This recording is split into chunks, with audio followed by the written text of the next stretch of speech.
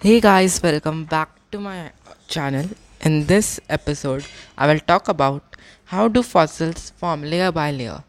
Let us start 100 million years ago. Some invertebrates on the seabed die and are buried in the sand.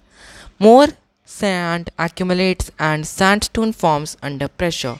Millions of years later, dinosaurs living in the area die and their bodies too are buried in mud. This mud is also compressed into rock.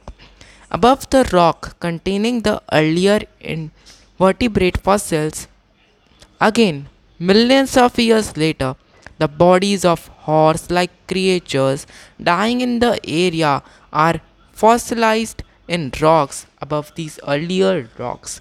Much later, by erosion or water flow, wears away some of the rock and exposes the horse like fossils.